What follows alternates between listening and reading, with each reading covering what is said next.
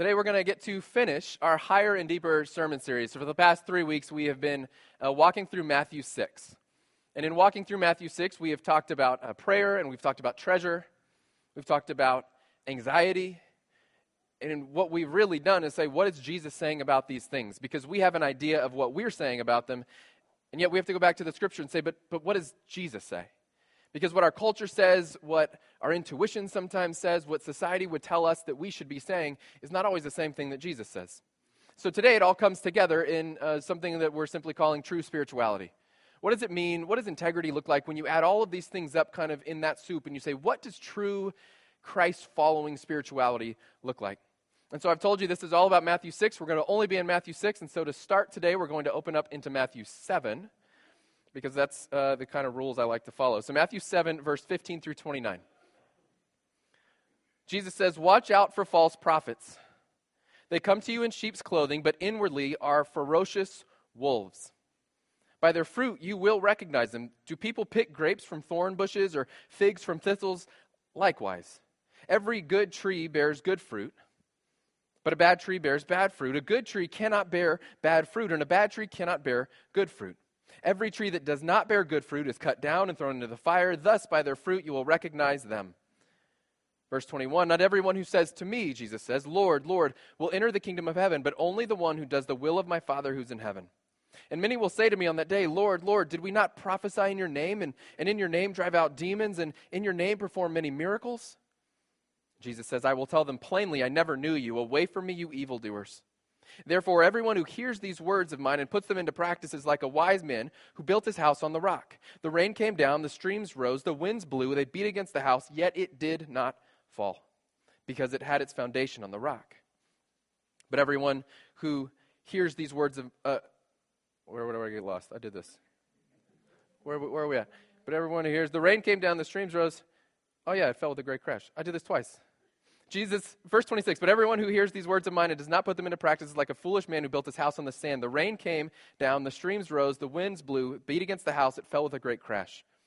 When Jesus had finished saying these things, the crowds were amazed, circle that word, at his teaching, because he taught as one who had authority and not as the teachers of the law." So we're in Matthew 6. We fast forward just a bit to Matthew 7 as he's beginning to close down the Sermon on the Mount. And we're going to get back to where we were in Matthew 6 to see what this ties in and how this works. But here's what we need to see first. Jesus finishes this teaching, this 3 chapters of the Bible teaching. And at the close of that, in verse 28, it says they were amazed at his teaching. This is a word that matters in the original text. It's the imperfect tense of this means that it's an ongoing, unfolding, astounding amazement. You could better translate it thunderstruck. But we don't use that word very often, do we? They were blown away, but not just once. They were blown away in an ongoing way. That when they thought about it, when they considered it, when they went back and talked about it again, they were more amazed and more amazed and more amazed. This is like all caps, wow. And then they'd eat dinner and they'd talk about it some more and it would get bigger and bigger. And they would just went, can you believe he said what he said? Jesus lays out 2 paths, one to life and one to death. There's 2 trees, one that has good fruit and one that has bad fruit. There's 2 houses, one built on rock, one built on sand. And so what he's saying, what we don't often see when we read this, what he's saying is it's hard actually to discern on the outside. See, when we read this, we somehow in our minds often think, well, he says there's 2 trees. This is really pretty obvious, right? There's the one with the good fruit. And then in our minds, the other one just doesn't bear fruit. But it says it does. It bears bad fruit. Yeah, well, I mean, you can tell which is good and bad. And Jesus is actually saying the opposite. He's saying you can't tell. You can't tell which one's bearing what. It's just 2 trees with fruit. Most of us see good, bad, and we go, I get it. I get it. So like the people who do good things, they're good. And the people who do bad things, right? That's not what he's saying at all. We went apple picking because we moved to Ohio. I don't know if you knew that. We're not from here. We got invited to go apple picking. We don't have apples in Texas. We grow cactus, and there's not much to pick on those. And so this was fun. We got to go out to this orchard and fill up these bags full of apples. And I don't know how much we paid per pound, but it was more than the grocery store. But it was fun, right? And so we're going tree to tree and picking this apple and picking that apple, and they say you can eat as many as you want as you go through the farm, right? Which is every man's secret goal is to eat his weight in apples so as to make the price somewhat more reasonable. And then you go home with a terrible stomach ache, and it's this whole fun thing. These are fun transitions, and we didn't know these things. Okay. And so we pick all these apples, and you get them home. They all look the same. And you bite into one, and it's great. You bite into another, and you're like, this is not good. And you hold them up to each other, and they're the exact same looking apple. One is not ugly and diseased, and one is beautiful and shiny. They're the same. But it's only when getting on the inside of it that you realize there's any difference at all. And so Jesus is saying both of these trees have an identical look. You can't tell the difference. The word bad there in Scripture doesn't mean like shriveled. We go, oh, well, this one has bad fruit. What does that mean? It means poison. It doesn't mean shriveled. It doesn't mean disease. It means poisoned.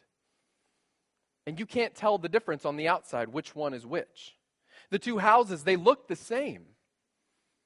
What kind of foundation do you have on that house? I don't know. I can't see the foundation. One's on rock, one's on sand. How do you know? On the outside, you don't. They look the same. What is Jesus saying? Most people say the path is either you're obedient or disobedient. You are a good person or a bad person. And Jesus is saying quite plainly, that's not it. In verse 15, he says, watch out for false prophets. Wolves in sheep's clothing. This is not about good people or bad people. See, the word sheep was a universal term in the New Testament. That just means God's people. And so what he's saying is watch out for God's people. Because some of God's people, once you get under the skin, they're not what they claim to be. This is not about skeptics.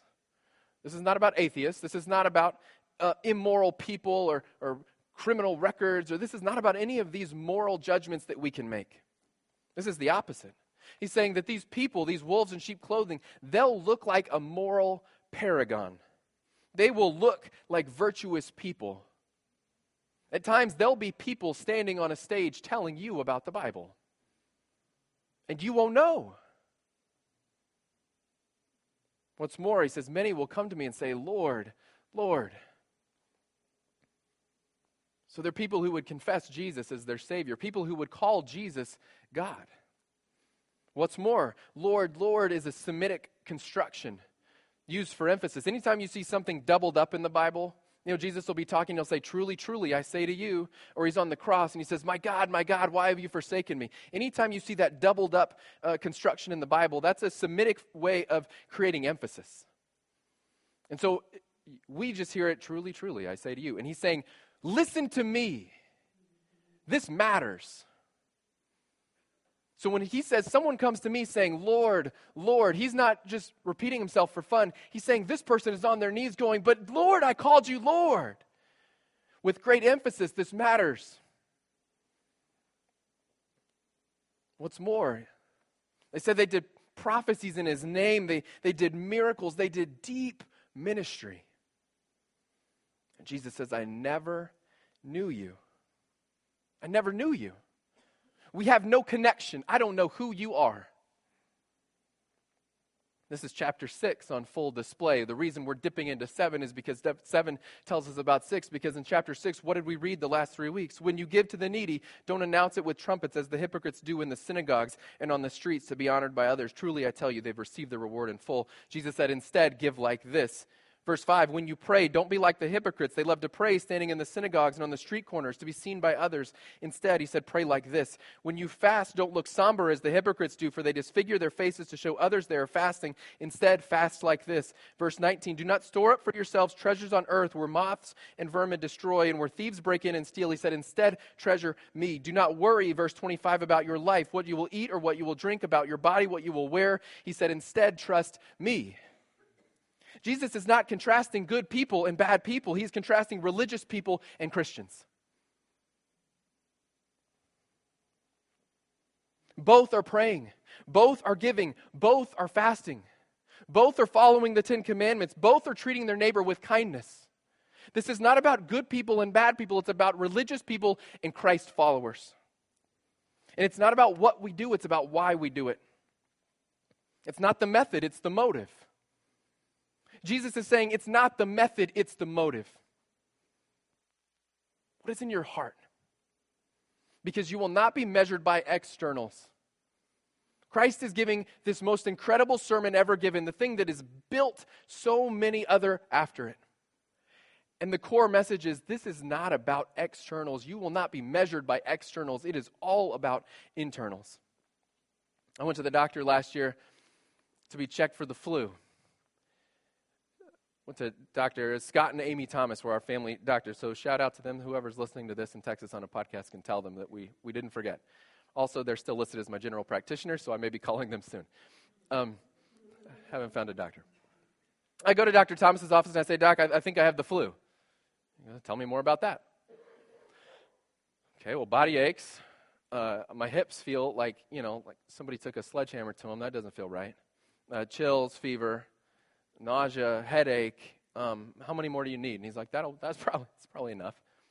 And I was like, so I'll take the Tamiflu prescription and just as many drugs as you can give me. Load me up, and I'll feel better. And thanks, that was fun. And he goes, no. Well, we need to test you. I was like, no, I just gave you all the answers. Right? I got every symptom in the book. Trust me, I Googled this 3 times in my agony. I know exactly what I have, right? I'm the only one who does that. So he says, you know what? I believe you, but I'm not convinced. It doesn't mean you have the flu, so I don't want to give you unnecessary drugs. So I'm going to send my nurse in to test you. This nurse comes in. Her name was Irma. She has a Q-tip that's like 4 feet long. And I'm wondering where she's going to put that, and she gets my nose, and she takes the Q-tip, and she swabs like, I don't know. Something in the back of my brain gets rubbed, and then she pulls the Q-tip out, and then she rubs it on a Petri dish. She says, it'll take 10 minutes, we'll get back to you. He comes in, and he says, you know what, you don't have the flu. And I said, well, I have something. And he goes, well, yes, you do, but it's not the flu, and so we're not going to medicate you for something you don't have. He goes, because here's the reason. Exhibition of symptoms is not the same as testing positive for a condition.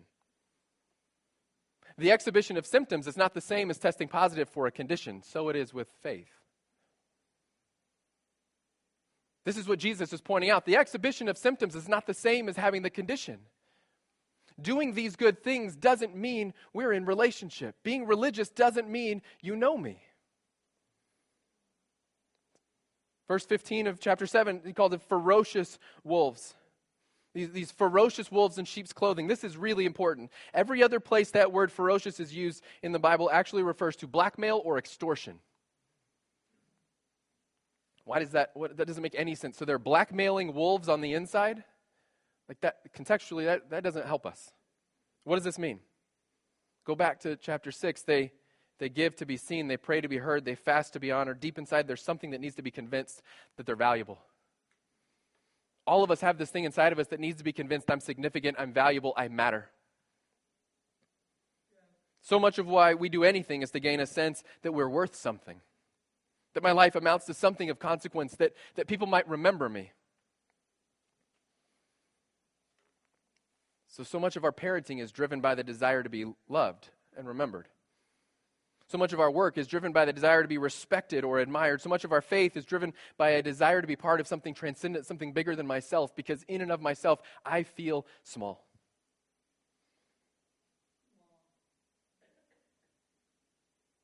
And so what does it mean to be a blackmailing wolf on the inside? This is to look at God and turn the tables. What religion does, religion is a power play. Religion is our ability to say, if I live this way, then you owe me. If I do right things, you have to bless me. If I live this way, you have to give me. It's blackmail. It's extortion. I'm doing this stuff, God. Where is my reward? I'm earning my way. Where is my reward? It creates a poisonous inside, like the fruit. It creates a poison inside. Religion creates poison in that we have this constant feeling of judgment of others to be sure we're measuring up. To be sure we're still looking like that favored son and daughter who's earned the reward. We're constantly having to measure ourselves against others. It creates a rigidity and a calcification that actually leads to death. We just have it backwards. I brought an example of what this might look like.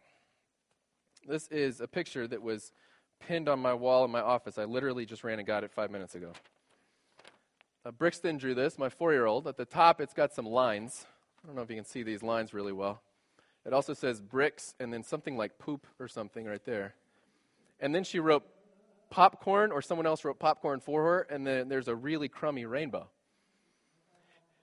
My children give me art. Terrible art. Right? There's moms in here going, oh, but it's her art. It's priceless. This is not worthy of the recycle bin. This is terrible.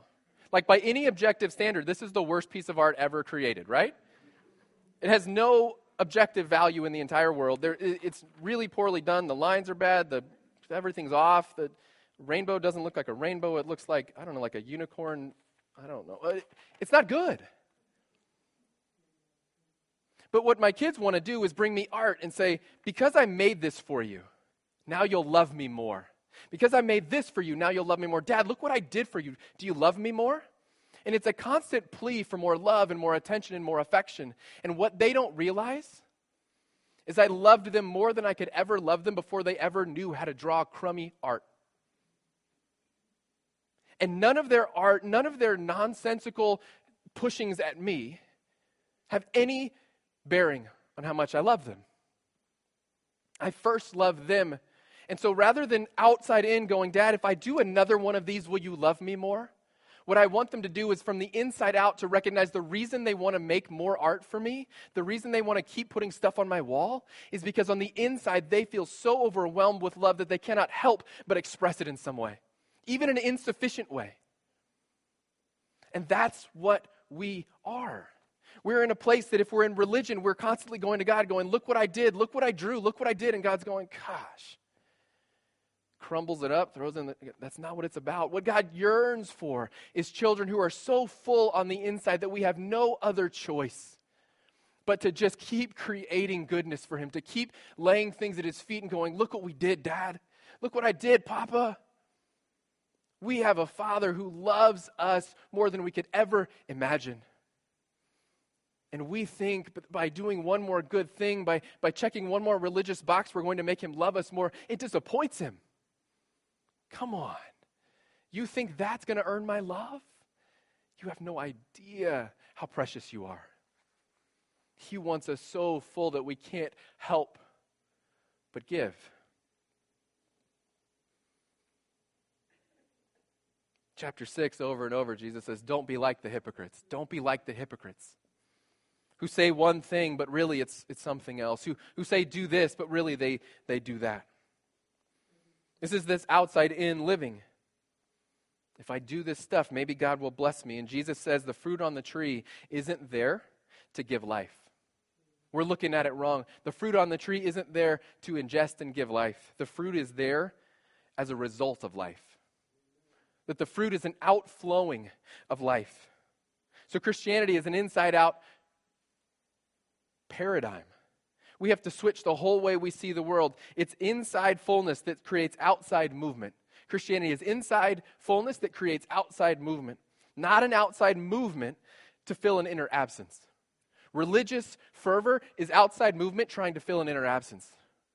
And Christianity at its core is an inner fullness that creates outside movement. Religion works to fill an inner emptiness. Christianity works because of an inner fullness. It's a profound difference. Religion works outside in. Christianity always works inside out. And this is part of why they were so amazed and astounded when they finished his teaching. Jesus didn't come with a fulfillment of their religious hopes, but he came to do away with their religion entirely. And he doubles down and he says, not all who come to me and say, Lord, Lord. What he's doing is he's asserting himself not only as this great teacher, but he says, I'm more than that. I am judge. Capital J. See, only God can make that claim. He says, not all who come to me and say, Lord, Lord. Emphasis, Lord, Lord. And by continuing on with this sentence, he is affirming to them that he sees himself as God, which is radical and scandalous and eventually gets him killed. Because in order to be God, you would have to have infinite knowledge, because you cannot be a judge without perfect knowledge. In order to be God, in order to be the judge, you have to have infinite goodness, because how else can you decide what's good and what's not? Jesus casually says, "Oh, not all who come to me," and they're looking around going, "Wait a minute, did he just claim to be God?" And it's as if Jesus goes, "Mm-hmm." So he says, "I'm not only going to lay out the paths, but I'm the judge." And then here's the sentence. "I never knew you." Listing what you've done and then demanding something from Jesus based on your record doesn't work, is what he tells them. That following Jesus, becoming a Christian, what it does, Christianity forces us to look at an exhausting mountain of good deeds and still see no merit and no path to heaven. Christianity forces us to look at an exhausting mountain of good deeds, live your entire life doing good things, and still not see salvation in your work. Religion comes like a wolf in sheep's clothing, and yet Jesus is the true sheep, the perfect lamb. To be a Christian is to see that Jesus laid his life down to fill us, to replace our emptiness with his saving fullness. And so in relationship, we find everything we need in him. Every other idol, every other god, every other religious thing is a wolf masquerading as a lamb. They all claim to fill you, they claim to save you, and yet every single one leaves us empty, leaves us insignificant, and leaves us unfulfilled. Try them. Chase money. Doesn't fill you. Chase lust. Doesn't fill you. Chase status, chase relationship, chase significance, chase any of it. All of them are dead ends that lead to unfulfillment. All of them are dead ends that lead to insignificance. And all it does is forces us to look back inwards and go, this is not it. Only when we then recognize that we cannot fill ourselves from the outside, but that through Jesus we're filled on the inside, only then does life even begin to make sense. This is why when people are going through hard times, you'll hear someone with a great deal of wisdom say they actually do need to hit rock bottom. Because it's only at the end of yourself that you realize that nothing of yourself is going to get the job done. But we have to go down every single path to go, maybe I could, what if I, and then at the point of exhaustion you go, there is literally nothing else I can do. And it's at that lowest point that God says, exactly, I'm so glad you found me. And he sticks his hand out and he says, let me lift you up. You're mine. I loved you before your first good deed. I loved you after your last major sin. And I loved you not because of anything you could do for me, but because of who I am and who you are. You are my son, you are my daughter. Jesus is taking religion, which breeds self-righteousness, and destroying it.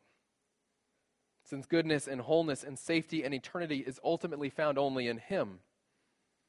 And it's only when we are found in him in relationship that we're safe eternally. That we're ultimately made good and whole because it's in him and him alone. Relationship with Jesus changes you from the inside out. It actually kills the exhaustion of the outside-in rat race.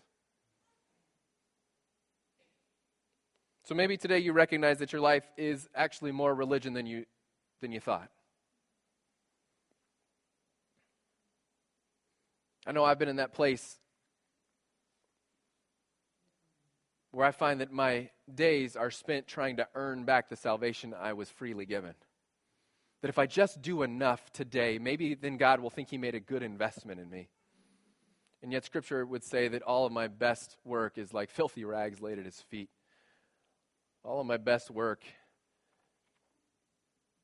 is poorly drawn art laid at the feet of the Father, hoping that because of that I might be worthy of his love. What the Bible is saying is that it is only in the throes of relationship that we find security. It's only in the throes of relationship we find wholeness. And every day that we go on living for religion is another day we waste because we don't get to bask in the security of his goodness and his love. So maybe you recognize that. And you say, you know what, in these areas I'm actually doing it right, but in this, and this, man, I am the most religious person you'll ever meet. And when it comes to my money, I'm only generous because I want God to pat me on the back or replace those funds. I'm only graceful because I want others to see me being graceful. If that's true of us in any space, today is a good day to lay that down. You can change it. Every day is an opportunity to change course, to recognize. And so today, we'll do introspection, because nobody's going to know but you. Today, the offer is to lay your life down again in fullness. To take the new life offered by Jesus and actually rest in it. So on every seat, there's a little slip of paper that says religion. And there's about 20 other phrases on the other side, and I don't know which one you got. And I don't know if it's just the right one for you. I didn't know where you were going to sit, so don't blame me later if it's too perfect. And if it has nothing to do with you, hand it to your neighbor and say, hey, maybe you're the one who has this problem.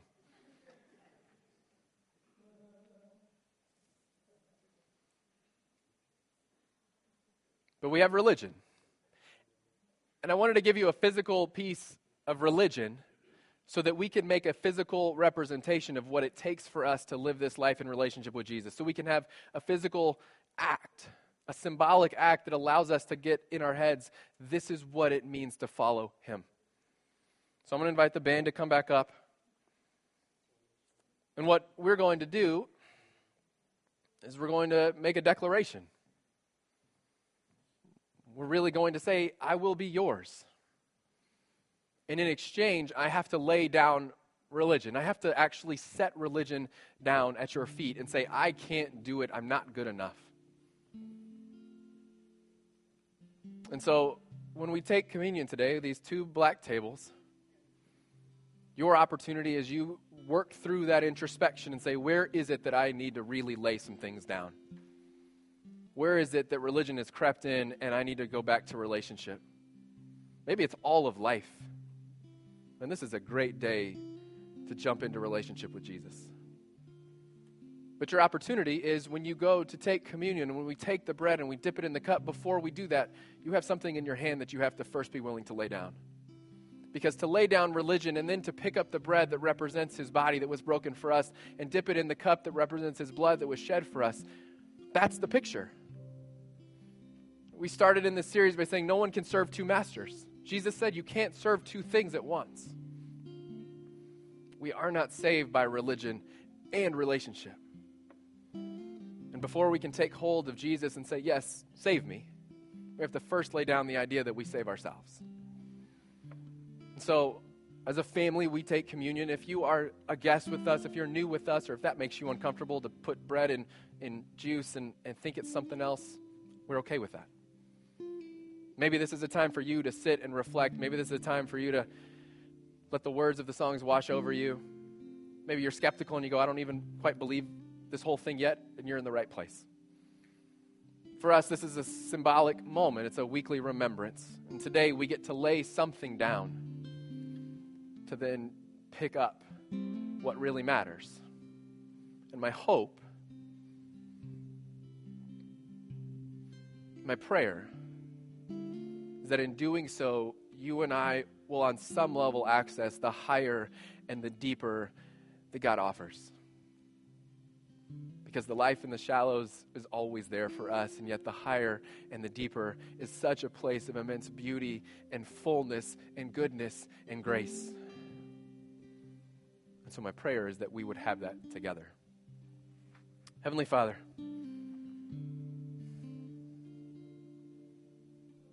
God, I could list so many things in my life that get invaded by religion. So many days that I am self-sustaining, so many days that I'm more worried about what I can do, my agenda, my priorities, my work. Father, I think that I earn or that I deserve, that it's my reward or my compensation, that somehow my prize for my life and my works is the result of me and my goodness. So, Father, I lay that down today.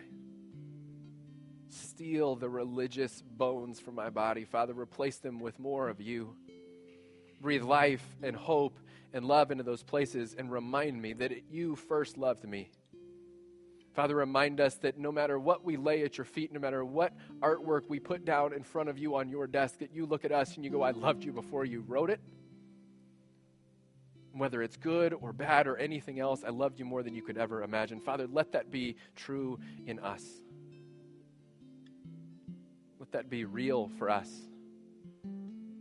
So that as we lay something down today and we remember what you did for us, we would say, I will be yours, truly, and with honest hearts, with all of our lives. Father, thank you for Jesus, for his death on the cross, for his resurrection, for our salvation. Thank you for the way that you loved us so radically. And my prayer is that, Father, in response, out of an inward overflow, we would be a people who would love you radically and love this city radically. Not as a way to earn your favor, but as a way to honor your goodness. Thank you, Lord. We pray in your Son's name. Amen.